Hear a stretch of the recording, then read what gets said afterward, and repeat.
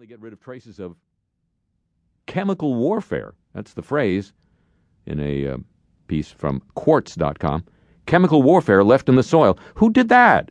Who left traces of chemical warfare in the soil of Vietnam? You're looking at them.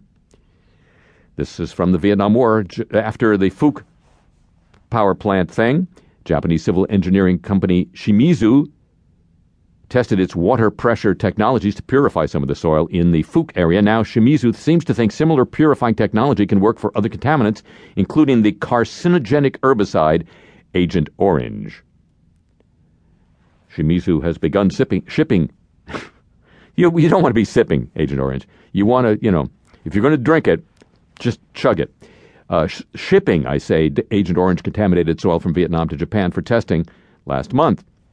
As you may recall, if you're old enough, during the Vietnam War, U.S. forces sprayed Agent Orange across swaths of Vietnamese forest in order to defoliate trees. We were angry at the trees. They were communist trees, believe it or not.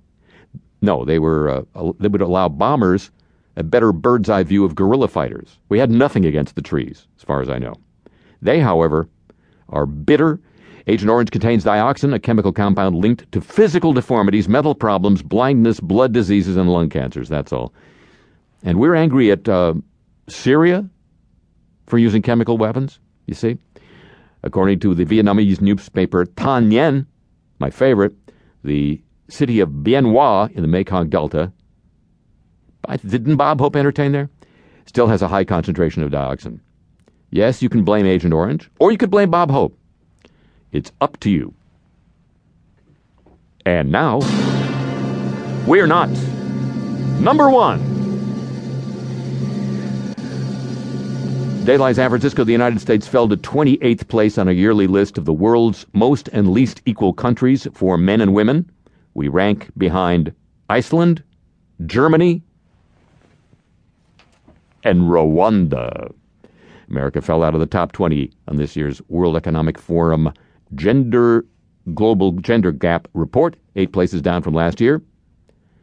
The drop is mostly due to U.S. wage similarity for similar jobs dropping and fewer women in high government positions.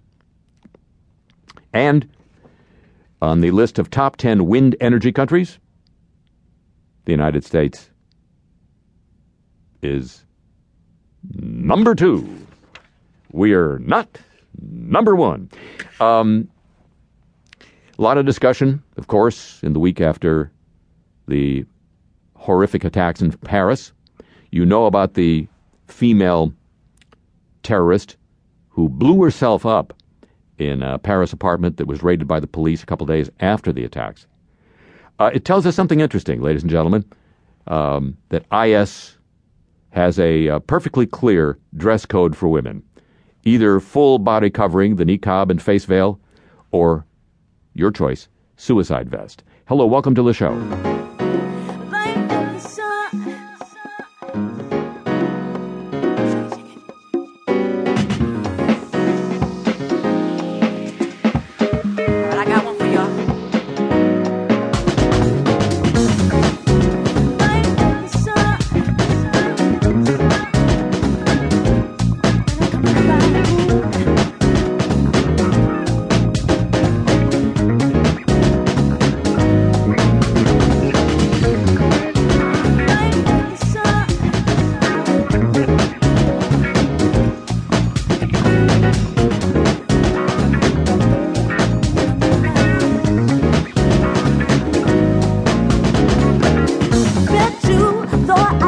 Couldn't bear the pain, had to come